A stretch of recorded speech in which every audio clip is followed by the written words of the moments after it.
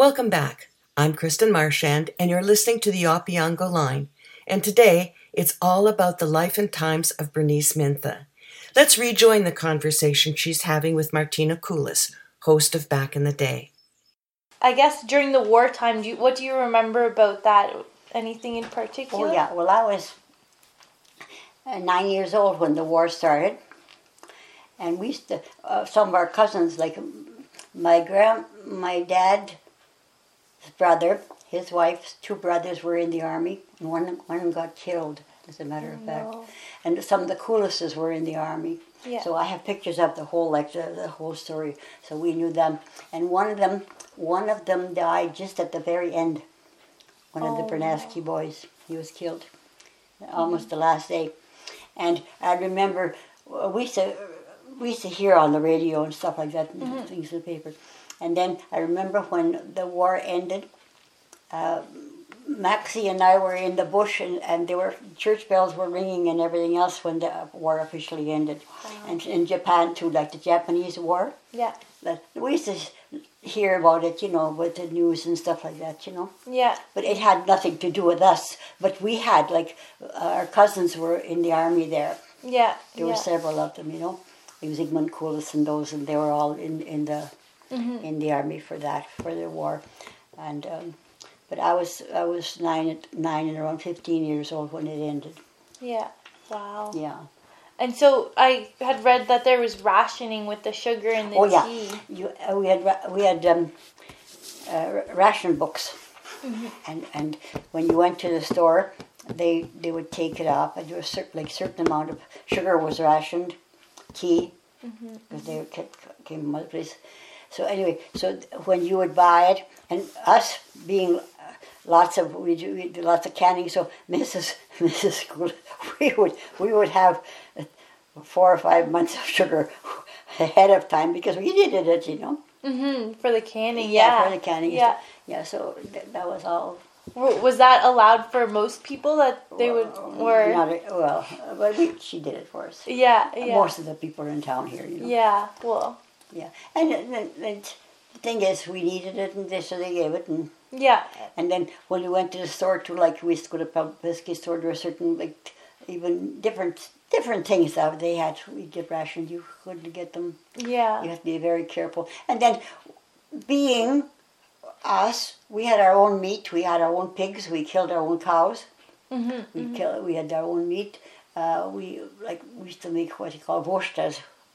From the skins, Oh, okay, yes. I forget what you call them in English. The sausages? Yeah. Oh, okay, yeah. And we still have so we had our own, and we'd pick our own berries and stuff like that, but we needed lots of sugar. See, that was one of the things, sugar. Butter. So we had our own, Oh, you did the churning yourself? Yeah, we had one of those kind of things. It was that kind of material. Yep.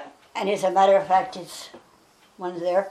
And then you had a piece of a wooden thing with sort of a bottom like this, and you go.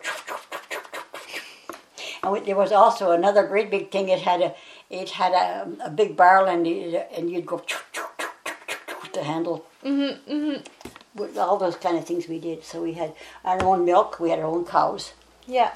And so sugar and tea was the most for us. And because we used to do a lot of our own canning, so our tickets were gone for the sugar. Yeah, before you needed 6 months ahead of time. But we sometimes didn't need it, so then we would use it when we had to, Yeah. Yeah, so.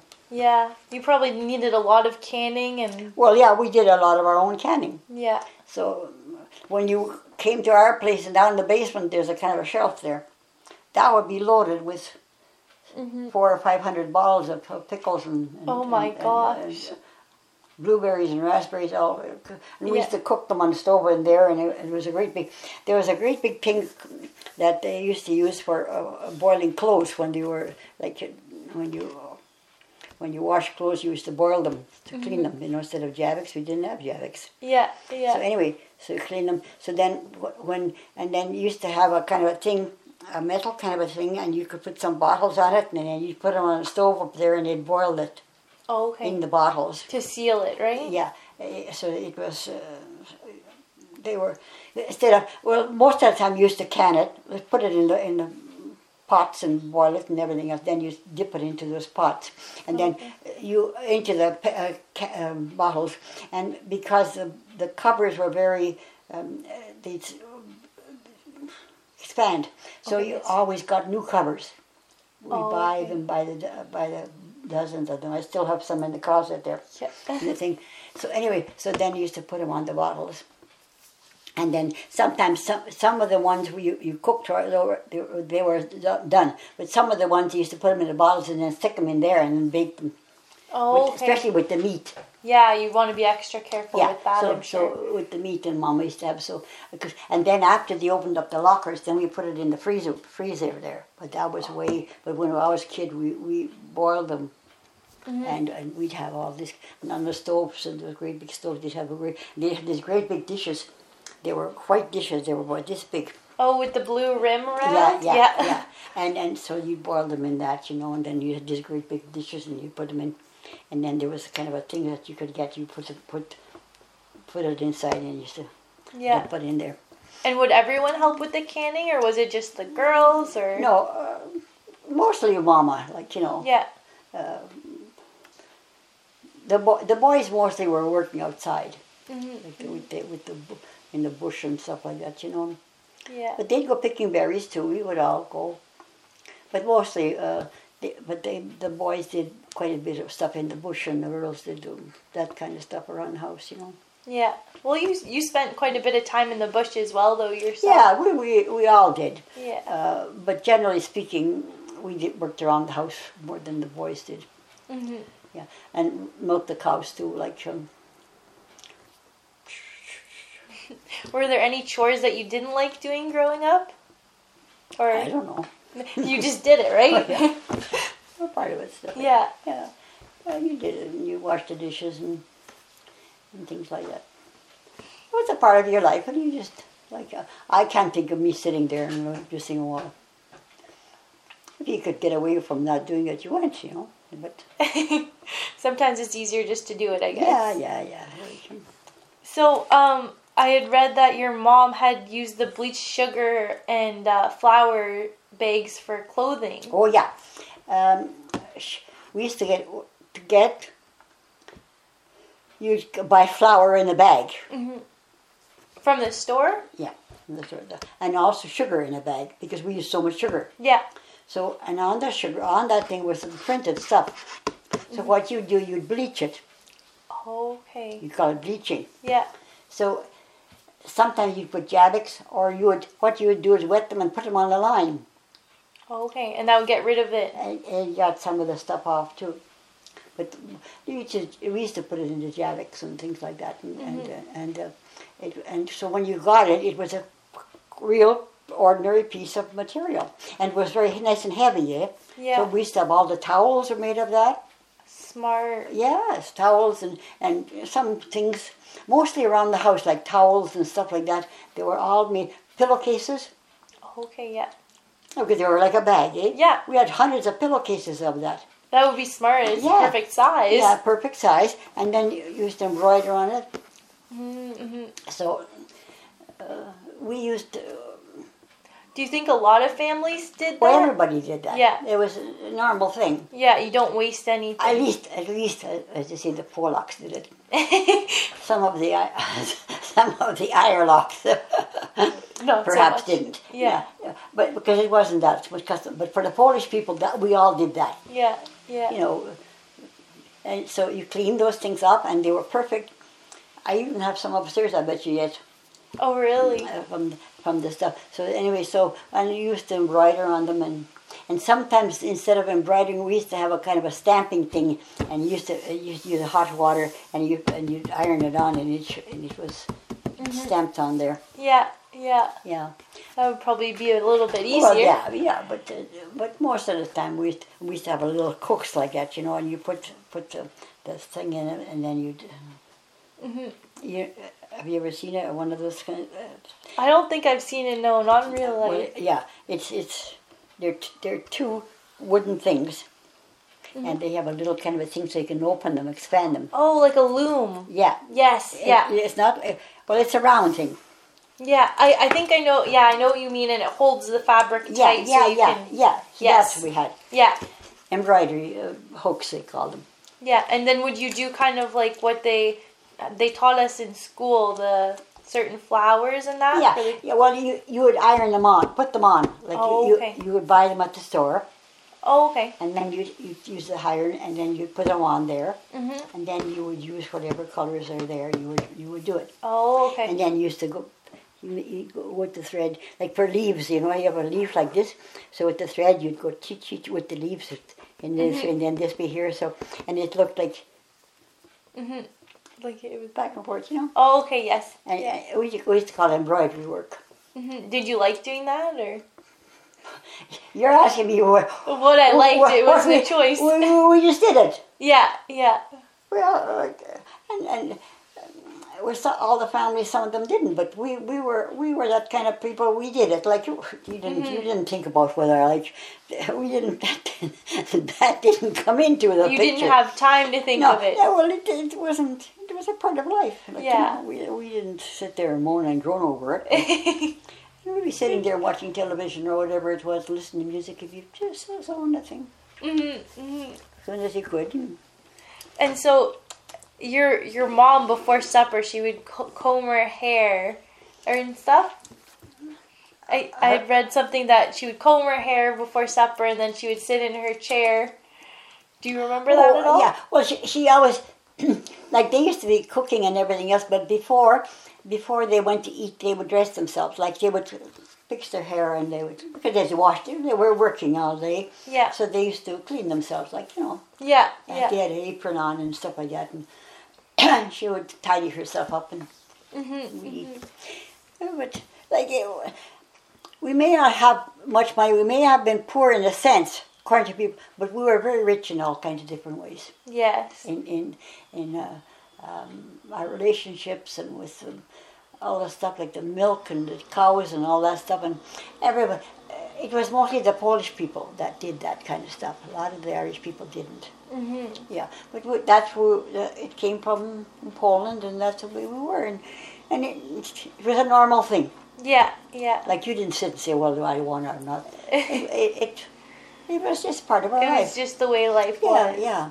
And we were very involved, and we used to have our fights with kids and stuff like that. Everyone does, I think. Yeah. So the Irish, you were saying they didn't have farms as much, or how do you mean? No. See, the people that came from Ireland, they didn't have such big farms like we have here. You understand? Because like they weren't used to that kind of stuff. But in Poland, they had big farms, and that was their way of living. Yes. Especially the Kashups, eh? Okay. So that's how and we had this great big property like that. But the others, they didn't have it like that. So we used to call them Irelocks. They used to call us Polacks, and we used to call them Irelocks.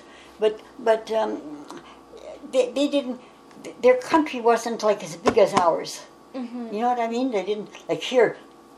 Look at the property like we have here, which is nothing for us, which was normal. Yeah. And big farms and things like that. But the Irish people, they didn't have that. Oh, okay. So it's maybe a little bit different farming styles. Yeah, well, because Ireland is so much smaller, eh?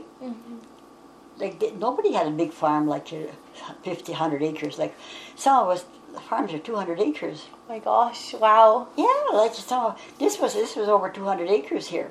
When they first bought it. Yeah.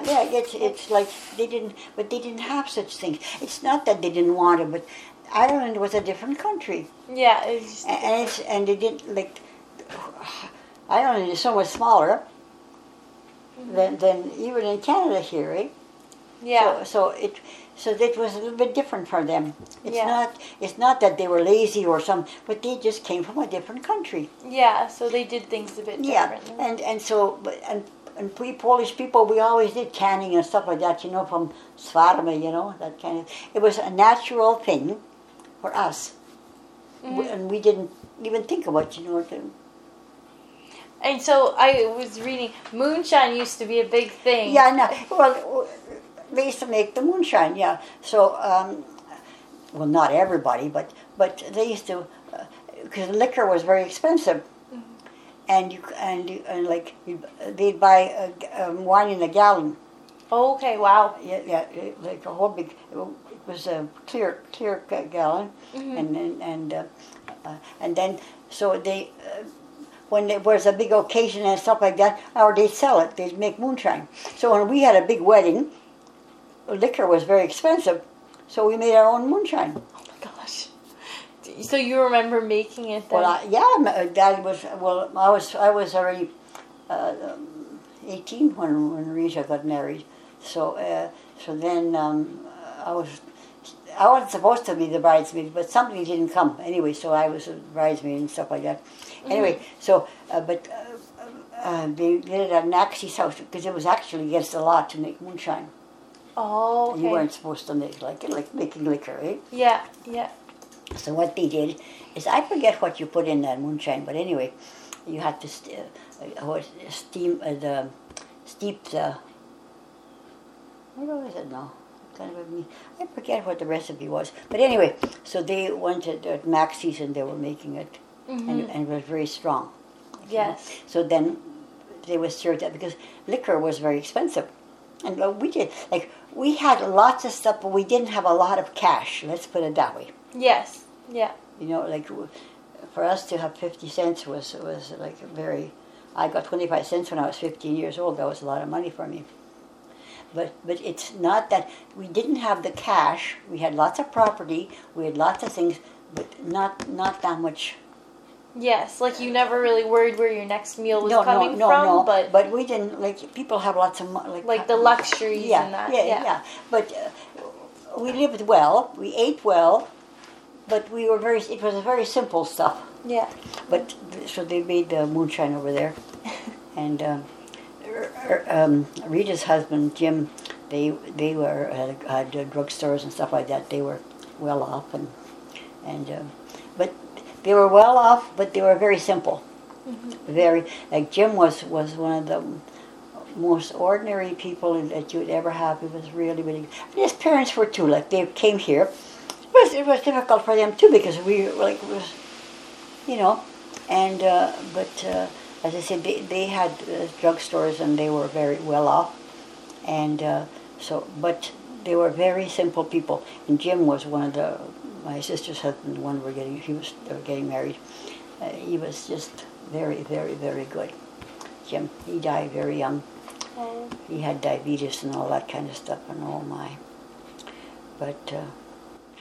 Do you remember their wedding then? Oh yeah, well I was one You of the were the bridesmaids. bridesmaids. Yeah, one of the bridesmaids. Yeah. And where was it? In Berry's Bay here at St. Hedwig's. Oh, okay. Yeah. Isn't that beautiful? It is. Yes, it is very nice. See, all these kind of things I did. To me, It was ordinary, but ordinary, but that was just out here. oh really? It's a huge tree. Wow. That's where we come from, right? Pretty much. Yeah, your family with the Coulases there, they grew up the same way. So you're Dominic's the youngest one. Yes, yeah, the youngest one. That's how we get tied in there. I was wondering how it is. Yeah, so my grandpa was Felix, and that was one of his sons. And I was looking today. I thought that my grandpa had a lot more siblings than he did. There's only 4 of them. Dominic only had 4 kids, so it was interesting to find out. Well, yeah, this is it. And there was a big family of Coulases, though. Yes, my dad has 6 siblings, so definitely expanded. Yeah. So they're all here. There were just pictures here with them. Isn't that something, eh? Yeah. It was nice. It's nice to see the pictures in that. And this is from Poland. My grandma's family from Poland. That's her sister. Oh, okay. Victoria Dilemma. She used to write to us in Polish. Her brother Peter. And this is what to translate. And he had written, "May God bless you in your life and give you good health. Helen, daughter, and Dad Peter Bonik from Poland." Wow. Victoria Bonik Dilemma. It's amazing that they and still they have said this. letters from Poland, see? So I translated it. And there's their family. Standoa. The clothing was so different. Mm-hmm. Well, no.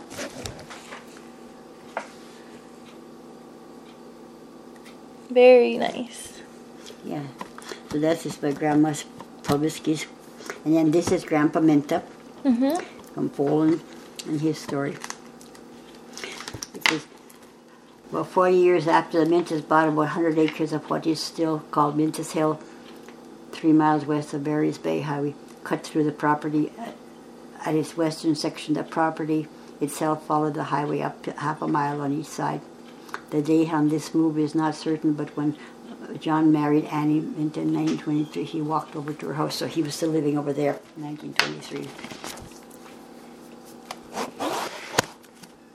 The original home on Mintha's Hill was destroyed by fire in 1948, therefore all the records were lost. Joseph Mintha's, John's son and family were living there at the time, along with his father and brother Ambrose. John and Marianne Mintha had 10 children, namely Michaelina, Stanley, John, and Mary, twins. Of the 10 children, John and Martina, 5 never married. Magdalena died at 10, Stanley, Frank, Julia, and Ambrose, the latter 3 nephews. The married children are so on. Mary married Leo Gocheski. Joe married Frances Yaroskavi. Dominic married Mary Berneski. And her brothers, one of them was killed in the war. Okay. Martha married Andrew Hearn. All the children of John and Senior and Marianne are now deceased. You will find their story in greater detail and pictures in the Mintha Township binder. At one point, the property was divided below the hill, now to cut to the left by Martin's Siding Road. That's by the railroad tracks. Okay. This property was then bounded on one side by Highway 60 and the CNR railroad station on the other side. The tracks were a quick way to arrive at Stanley's farm, as it became known and often used. Stanley himself was killed by a train in 1968 as he returned from the bay.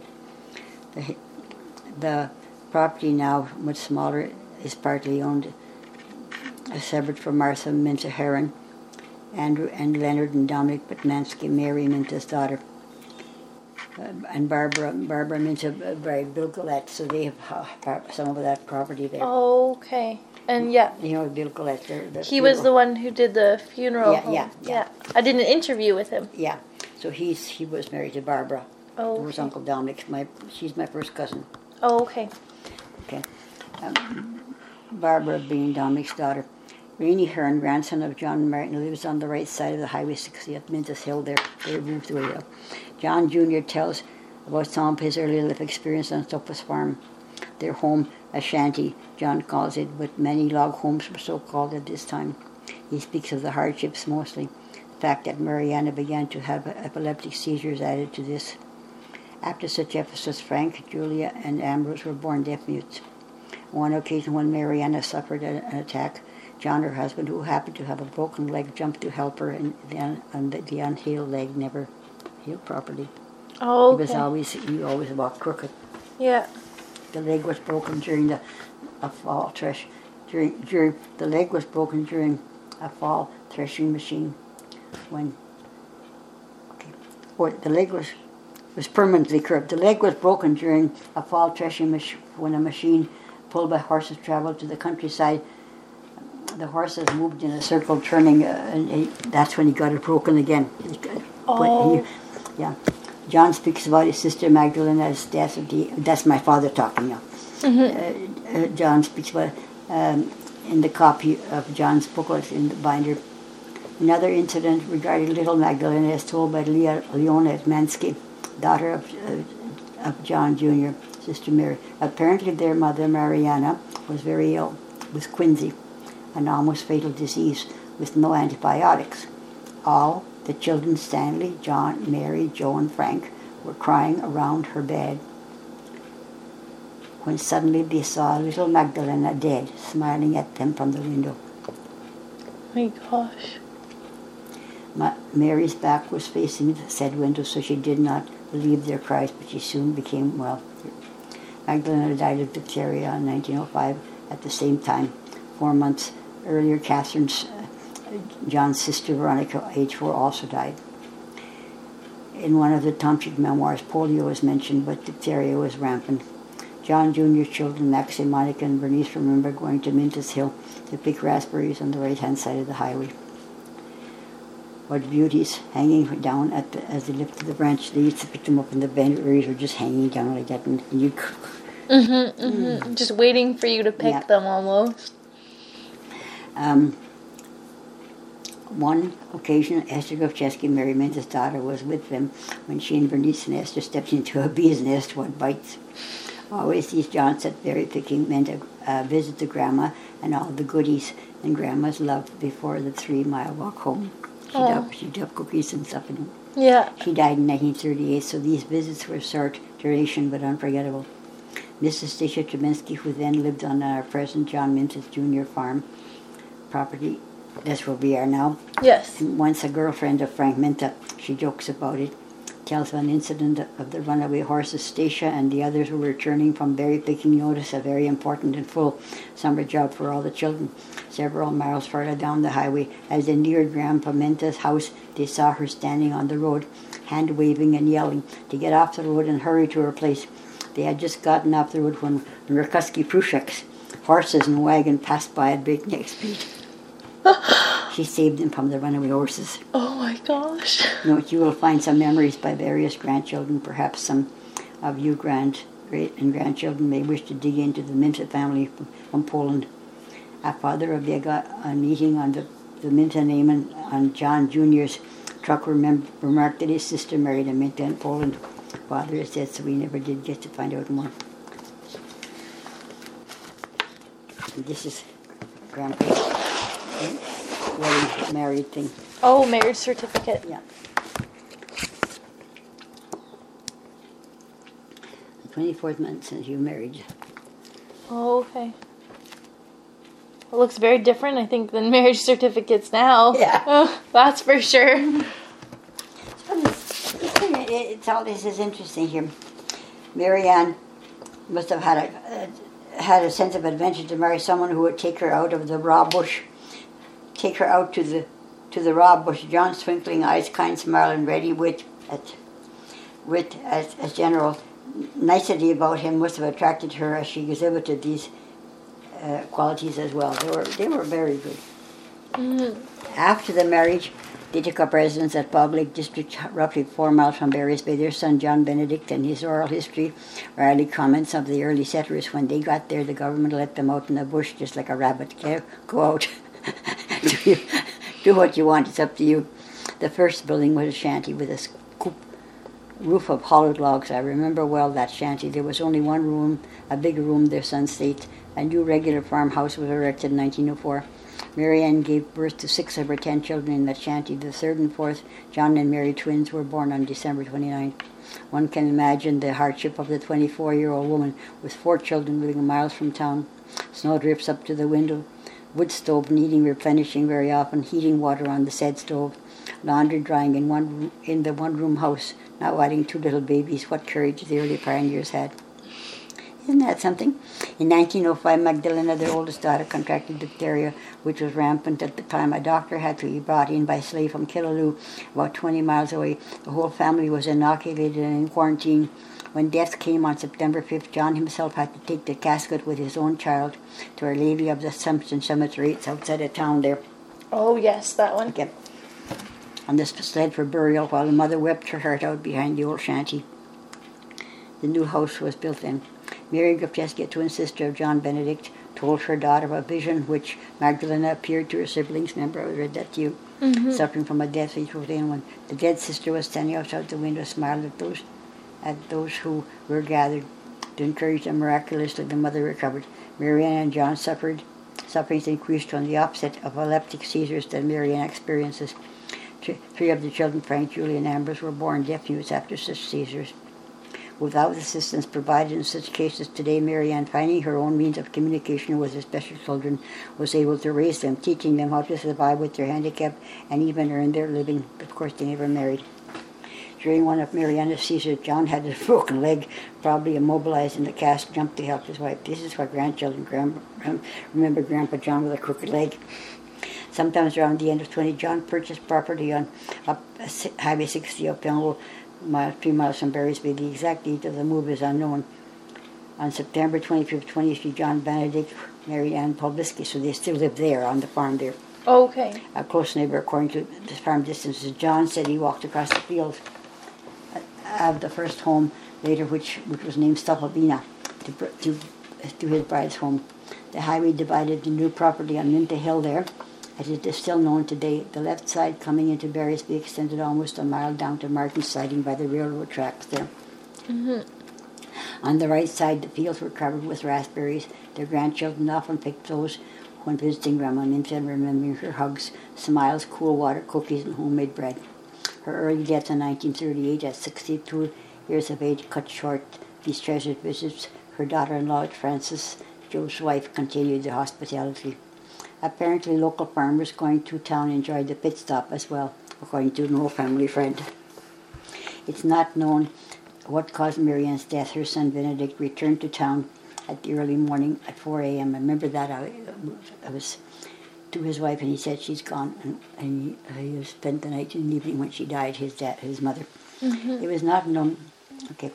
Their son Joseph took over the family farm, caring for John Sr., Grandpa, Ambrose, and maybe Martha. Three of the remaining singles, Frank, Stanley, and Julia, lived below on the hill towards the railroad tracks there. The homestead was destroyed by fire in 1950, and with this lost all the records. Marian and John had 2 granddaughters enter religious life.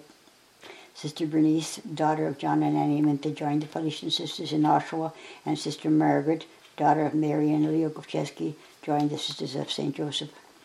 Marian's husband, John, survived his wife by 17 years and died in July 1955 at 88 years of age of unknown causes. Some of the original farm still is in the hands of the family. These are all the children there. That's where Mintha's Hill is there. Oh, okay. Yeah. It's all here. I think, I had read this one. It was in the book, the Coulas reunion one. So it gives a lot of good background. Then this is the gravestones. The Mintha, like John, Grandpa John and Mary, and then Julia and Frank and Ambrose and Stanley. And this is Daddy's. So there's Grandpa Mintha and his wife, Martina Coulas, and Magdalena. And the oldest one is Stanley, John and Mary, twins. Joseph, Frank, Julia, and Ambrose. There were the deaf mutes. This is in here. Okay. Yeah, because it's sometimes confusing because your grandpa's name was John, but then John Benedict was your father. Yeah. Okay, yeah. Yeah. And so there was 9 kids or not 10? 1, 2, 3, 4, 5, 6, 7, 8, 9, 10 kids. 10 kids. And 3 of them were deaf mutes. Yeah. Frank and Ambrose and Julia. And Julia, oh, she was such a good cook. That must have been quite hard, I think. Here's some. Oh, yes, I've seen this picture. They had those They call them bees, yeah. The knitting bees, that's what they were, right? But these were working on the farm. Oh, okay. Whole potatoes. Oh, okay. Yeah. And so this is left to right are Martina's Andernal, Annie Pick, Father Pick's mother, Mary Mintha, Daddy's sister, Maggie Polbisky behind her, Johanna Gofczewski and Tessie Edmansky, and so on. They lived there, all these women here. They were working out, hoeing potatoes. They would come and help each other. Yeah. Well, they had big fields of potatoes. Like if you came here, and at the very beginning, we had gardens. Like this was all garden here. All those beds and everything else and stuff. And then here was all big potatoes. Yes. That whole field. Yes, yeah. The Polish people definitely like their potatoes, that's for sure. And so they grew their own. So when you go out, if you're fixing supper, you go out and pick up the potatoes and just take them off and rinse them out, and you didn't even have to peel them because they were Yeah. Good. Oh, they were so delicious. With lots of butter. Oh, yes. Homemade butter and cream from a thing like that. And with the cream you'd put the cucumbers and you put some vinegar in that. And so you used to mix up the potatoes and put this cream with cucumbers on top of it. Oh, was it ever delicious? That sounds good.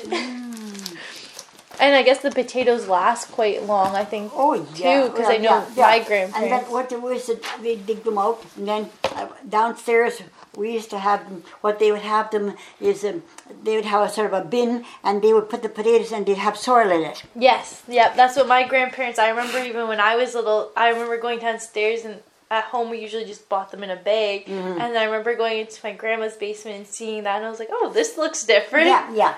So instead of putting them in bags, well, that later on they did too, but that's what they did. So we had a little corner there in the basement, and the potatoes ground was their sand, and then the potatoes were in there when we were young, So, but we didn't have much cash, but we ate well. Yes. Like with the potatoes, homemade our own potatoes, we had our own cabbage. That would be good. And then we had one of those kind of a shuttle things where you would. It was a wooden thing. They're still they're down the basement and all that stuff. It's a wooden thing like that, and with two sides, so it was up about this high. And in the inside, there was a very sharp knife kind of thing. Okay. And inside that, so there was a very sharp knife there inside, and inside that, then they had a little wooden. It's not like a box. It was just like a little sort of a sides, And so you used to take the cabbage and put it in, and so you would push. So you had this here like that, and there's a piece of sharp thing. So then you'd had this other little wooden thing, and then you'd put the cabbage there, and then you'd. Slide it across to cut it. And you cut it. Okay. That's how you cut it. Yeah. So then you used to put it. Used to cut a whole 10, 20, 50 of them, and you'd have a very big barrels this high. Oh my gosh. And they would put that in, and then you put a little bit of salt in it, and then you had sauerkraut. Yes, yeah. Another one is also, they used to put the meat in like that, In the barrels as well? In the barrels as well. They used to have great big things of the pigs would be killed in, and you'd cut the great big slabs of stuff, and then they would put that in, and they'd put salt. Lots of salt though on the meat, right? In between it. So then when you took it out of the barrel, then you boiled it a little bit to get some of that salt out. Yeah. And then you ate it. So we had lots, And then all the other meat, the cow meat, and that usually what they did is they canned it in bottles. Oh. And that's, remember I told you that they had a great big thing on the top of the stove there, and then they'd have this kind of a metal thing, and you could put maybe 10 bottles around inside it with a handle, so you could stick it inside, and then you can just pull it out. And that's so. And then you had that kind of meat. And then to keep it over the winter or even the summer to keep it cool, where would you keep those barrels? All the things in the basement. Yeah, and it was cold enough down there? Yeah. Yeah. I mean, it was preserved as well, so... Well, or some of the places, like with the salt and all that, it didn't matter if it was warm. You had to have it. But, so you had all winter. So you had your deer meat, and you had and the pig, when they killed the pig, they would hang it up by its legs like that, and then they'd cut it down, and then they would take the meat out, and then they'd take the meat and cut it up, and then they'd put it all in barrels with the salt. Yeah. Was your family big on hunting, or? Well, yes and no. Because we lived in town already, so. But they used to go out. They'd kill a deer or something like that, Yeah, not here though. It would be farther out. Yeah, here. I guess it was different then. It wasn't. Oh, I remember there was it was Sunday night, and Grandpa. And Uncle Joe Mintha from the farm there, they were coming. They used to go to the show on Sunday night. They used to have it at the church. So he comes. He says, "Johnny, there's a great big moose in the back over there." So of course they had guns here. Everybody had a gun. Mm-hmm. So they go out and they shot it. And then you could hear the pooh. And then there was really quiet. And then after they dragged it, and we had this great big barn there. Yeah. So they brought it in the barn. And then the next day they cut it up and everything else. And then when they killed the pig, they would take the pig and they would shoot it. And then they would take the pig and hang it up by this. They had 4 legs, so the legs had, they had this kind of a thing. So they hang it up, and then they would take a knife and they would cut the pig right down the whole side like that. Mm-hmm. And then they would take out the insides. Yeah, yeah. And they used to make wurstas. Okay. Wurstas are the sausages. Oh, okay. Yeah. They used to make all that stuff, and then you had those kind of metal things. We have one in the kitchen there yet, where they would put the meat into it, and it had meat grinder. Yeah, and yes. It had all kinds of different sizes, and we used to cut it, and they'd have the meat, and then they'd put it in the sausages, like the skins inside skins from the pigs. Yeah, I remember my grandparents. They would always do that. It was a big event. I was really small, but they did the same thing. Yeah. Meat grinder on the side of the table, and then they'd stuff it all into those and they'd tie them up like this. Yeah. You can see them sometimes on television. Yes, yeah. Like this, and they used to have them in that, and so then they'd have it then after they used to put it in the locker. Oh, okay. In that place there was a locker there, and you could put your stuff in there because we didn't have like a locker, as in they call it the locker because they had these great big rooms where they'd hang up the stuff, and it was very cold. Oh, okay. Where was that? Right, just up the road there. Oh, okay. Was everybody using it then? Well, yeah, all like people on the farm and stuff. So when you had some stuff, you would rent a spot, and they'd keep it there for you. Oh, okay. So everybody had their own, and he would help you to put some of the stuff in, make the sausages and things like that.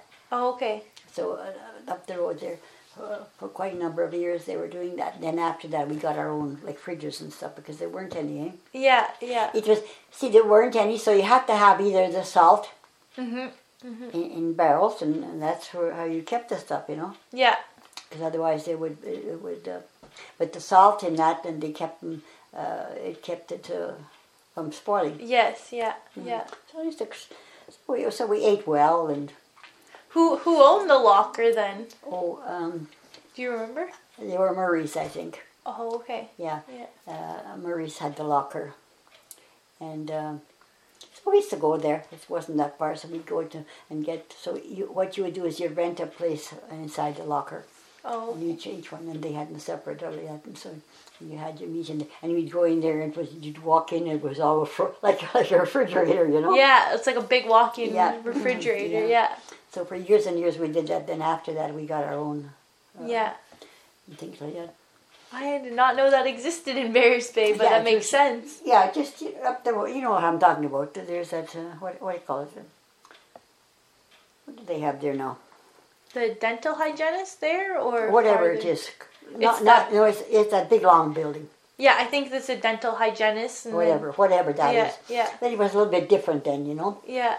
It had this great big building, and it was changed after, but that's where it was, and it was it was a freezer locker, they called it. So you rented and you kept. Everybody had their own place like that, And then he used to help you cut up the meat sometimes and things like that, That was part. But he was Dunnigan or Murray and something like that. The families, I forget what their names are now.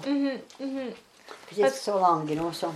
That's interesting to find out, though. Do you remember when Maxie had his bakery, or were you moved away? Oh, no. No, I was here. When Maxie had the bakery. Susie was a cook. And then one time, Daddy went with Maxie early in the morning. They'd go to Pembroke and get some of the buns and stuff because they used to bake the bread and lots of stuff here. But some of the stuff they'd bring from Pembroke, eh? Mm-hmm. So anyway, they would leave at about 5 o'clock in the morning and they'd drive up to Pembroke. And we used to have this in this room here, there was a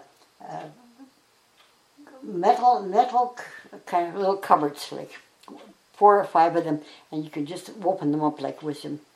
They're really metal. Yeah. And so they were lined up on the wall over here. So Daddy gets up and Maxie was at the other place there. So anyway, Daddy gets up and he goes and he puts on this jacket. He pulls it out. And they go to Pembroke. And when he came home, he had my mother's jacket on. It was kind of dark, Oh, that was a fun thing we had for years and years and years. Yeah, you can't let him live that down. No, I remember. Yeah, so Daddy, he says, he's Anka. Yeah, she says, Jan, you took more jacket. Oh my gosh. There are so many interesting things we had here. Yeah. Well, they had quite a good business, that bakery, yeah. Oh, yeah. Susie was a good cook. And then across the road was my daddy's twin sister, so she used to come and cook there too. She'd help with the bread. Okay. And when you took the bread out of the pan, you'd always hit the bottom to see if it was a certain sound when the bread was cooked, Oh, okay. I didn't know that. Yeah. So it's like we had her here. The stove was here. Okay. At one time, and I forget what was here. But anyway, so Mama would take the bread out, and she'd have it, and she'd go, yeah, it's done. We still have the pans downstairs. Oh my gosh. I think from cooking so much bread, they probably just learned all these tips and tricks. Yeah. So Mary came and she was helping them out there. Yeah. Because they had pretty good business. And so Susie was a unknown. Susie was an excellent cook. And so then Maxie was the manager for Stedman's. Well, he was a manager for Stedman's before he wasn't married yet. So that was before the bakery then? Yeah. Maxie was working in Pembroke at something. I forget what he was doing. But anyway, then what did they call that before? Anyway, so they needed a manager, so Maxie was there. And while he was a manager there, some people broke in and they broke the safe and all that kind of stuff, so we have pictures of that. Oh, wow. And then Maxie, when Maxie retired, he was at his own, then Rikuski was there. Okay, afterwards. Yeah, in the store. But Maxie was doing something in Pembroke or someplace wherever he was, and he said, well, I was in Toronto, someplace he was. It's so many years ago. But then they opened the store, so then they made him a manager here. Yeah. Yeah. Probably knew lots of locals then from working in those businesses and growing up. Yeah. And so when they broke into the store, did they ever find out who it was? I don't know. I don't remember. Yeah. I think they did something. Yeah. But it was, I have pictures of it in the Mintha, in his own book, and stuff like that. But there are so many things that are... Yeah, your family's very connected to the community here, for sure. Yeah.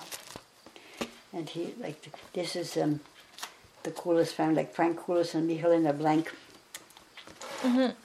Some of your cousins there. Oh, yeah. Very interesting. One of these. So your dad is this one here. Grandpa. This would be my great-grandpa. Great-grandpa. Yep, and then my grandpa would be Felix. So he had four children. Felix, Uncle Alec, I still remember him. And then there was a brother and a sister, but they both died before I was alive. Dominic, born in July 1892, died February 1759. On April, he married Rose Burkett, daughter of John Burkett and Anne Schwick. There is mention of only one son, Felix. Yeah, so that would have been my grandpa. And then he had 2 brothers, Anthony and Uncle Alec. I remember him. He would have been my great uncle. And then I think there was a girl, Lillian or something like that. Wife of Anton Coulas, mother of the above children. Frank Coulas, Michelina Blank, Bertha Breza, and Anthony Coulas Jr. Taken at the home for Martha Coulas Poplinski, who died in 22. Yeah. So their homestead, Bertha and Anthony, where they had lived, that's where my grandma, she lives in the house. They built a new house, but that old one, I've been there. It's pretty interesting. Yeah, really. I didn't realize. Yeah, he had children here. Anton Coulas. He married Bertha Breja. Okay, then it was Anton died. His parents, Martha died, and then Anton and Bertha had only one child when they left Prussia. Ignace is the oldest one. Mm-hmm. And then it's Joseph. Yep. John. Mariana, that's my grandma. Yeah. Frank Adam. Anthony. August. Martha. Died in 22. That's why I don't know her. Say I don't remember. And then it was Michalina. And I used to know her. 1959. Oh, wow. She lived just below the St. Lawrence, the church in Wilno. Oh, really? Yeah. So when you go down the church from Wilno, if you keep on going, the house is down there.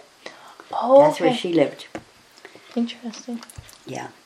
Let's see, Michalina. The son, John Blank and Mariana Kidder. She married Anthony Blank. They had 5 children. Interesting. Yeah. How you're related and all of that. Yeah, these are the township. That's on the Mintha side. But it's all here. Okay, anything else there? I don't think so. We kind of covered, I guess. I just wanted, since I interviewed Maxie as well, I just wanted to talk a little bit about that at the end there. I think we've covered up pretty much everything. You can take this with you if you want to. Sure. I don't think you could read that, I suppose. I'm sure I could if I tried. Everyone's handwriting's hard to read, I think, unless it's your own. Yeah. It's nice handwriting. Did you want to add anything to our interview? No, I think I've pretty well. Yeah. The whole story is here. Yeah. And all this stuff here. Like, here, here's some, look, isn't that beautiful, this roots here? It sure is, yeah. That's the one thing. Maybe that runs in our family, because my grandpa, he had on his property this huge tree, and they had that picture always in their house, and he always loved the trees. Yeah, this is at Ursula's. Yeah. Very nice. So it's like, even here, the Polbisky family, they used to call them Schlachter. Most recently, genealogical roots of people today are mostly from the neighboring of Kashubi. There are some residents who immigrated both in the past and in the current times of the Polbisky family. So they're the Kashubi part of it. The first Polbiskys appear in the buy of land in the 16th century. In 1559, 2 Schlachter were living in Gostowa, Poland. Bartosz and Paweł Polbisky at the time. They have all these different names here, and born. So there's Bronus was a barons. So they were like somebody important. Like a baron is some ranking in royalty almost. Yeah. History of 5 Schlachter farmers. His son Adam, Elżbieta, and all this stuff here. And Swedish baron and diplomat. The answer to the above question was partly from a heraldry book. They were in Sweden. She promised the rank of left. Became a courtier of Queen Christina, and in service Stockholm. Oh my gosh. 1648, when he was in Rome after returning from Egypt to Nerd. So like they're all over. Yeah, it's Polbisky, Pomorze and all this stuff here. Swedish, German. None of the known historical sources suggest that Baron Polbisky of Oslava Dabrowski had connections with the Swedish ones. The last Baron of Oslava, 2 weeks after his death, Adam Baron Polbisky ordered a contract to be drawn under his third son, Jacob Baron von. What else was started to tell you? When they came from Poland, because there were the skis on it, so a lot of people changed the name ski and they put the Von in. Oh, they put the Von in. Why was that? Well, Oh, well, Schlachta. Schlachta, to get that little Yeah. rich, I guess, Yeah. right? Because that's Schlachta's Jacobus de wealthy Polbisky, or people. Jacob von Polbisky, he married Magdalena Nigorlik and had 10 children. The couple, however, did not reside long in Oswaba. Their oldest daughter, Mariana, was born there. In 1802, Jacob sold the familiar farm for 1,200 thalers to Pavel Kop Dobrovsky, then purchased a farmstead in Hague. So so all this barren stuff and all that crap. Oh my gosh, yeah, that's funny though what you're saying, that they add the Von to seem more important. There's a whole, in one of the books I have there, it has all the people who are not Kashubi. Oh, okay. But it's on another part. It says there's some of the people, like Glufcheski was Glufka, and they put Glufcheski ski. Okay, that's very interesting that they. Because I always wondered why there were so many skis in here. Oh, okay, that makes sense. Their name was really Glufka. Oh, okay. So Glufcheski. Yeah, and you were saying your last name Dombrovsky. changed too. No. The only thing is that it was they added an H to make it English, like Mintha. But that was in school, you were saying, right? After we started the school, and then you know how the English people are, and so they started to put HA. So that's how we kept it. Well, our records are all in that. Yeah. So instead of the T, they put a TH. Yeah. Swedish-born parent Bernice Polbisky originated from the family Bibel Polbisky. All the Schlachti. Yeah, and family treasure. One of the possessions of Barbara Hopkins, a librarian at the museum. Sadness, Yeah, that's how many letters is that? And also great granddad of Joseph Polbisky, a very interesting book with the moving title of Platz I Majakanitz, Oitsov, place where the father lived. In 1847, the complete book of the tears of lamentations of the Holy Fathers who had been stuck in the abyss for about 4,000 years and all that kind of crap. The future of the sons in Guber was determined by a birth order. Most frequently, the farmstead was inherited by the oldest son. The younger ones became workers if they were fortunate renters. Such was the case with the third son of Andrei, Michal Polbisky, who was a renter and at the same time a forest worker. He married Francisca from Studnic, so whatever. Together they had 6 sons. Yeah. Well, that changed though, right? Kind of with your generation, it wasn't necessarily the oldest. So anyway, that's how come we have this big stuff there. Yeah. That's where that crest comes in. Yeah. Okay. The 8th generation of Polbisky still live today in Ugosh, Rakova. Also Rakova, there are children of the deceased brother Ludwig, who was a school teacher. Thus, Polbisky's surname persists and flourishes, as do some questions surrounding it. Crazy. Yeah, that's about it though. So I guess I'll wrap up with one or two questions. So I guess we can do, overall growing up in Bears Bay, what do you think a typical day looked like, or how did you like it? And well, it's written in this here. Yeah. Well, we went to school and we came home and we worked in the bush and we dug potatoes and we planted with the families and we played and chased each other around like all the other kids. Yeah.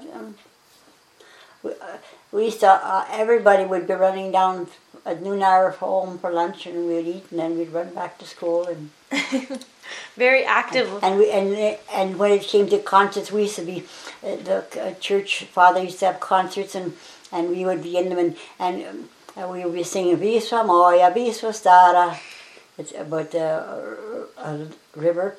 And then there was a boat on one of the shows that we were doing, And I was standing out there, and Monsignor Bernaski comes and he puts me in the boat. Picked me up and put me in the boat with this other guy. Oh my gosh. Yeah, in the boat, and so the boat was going back and forth, and we were singing.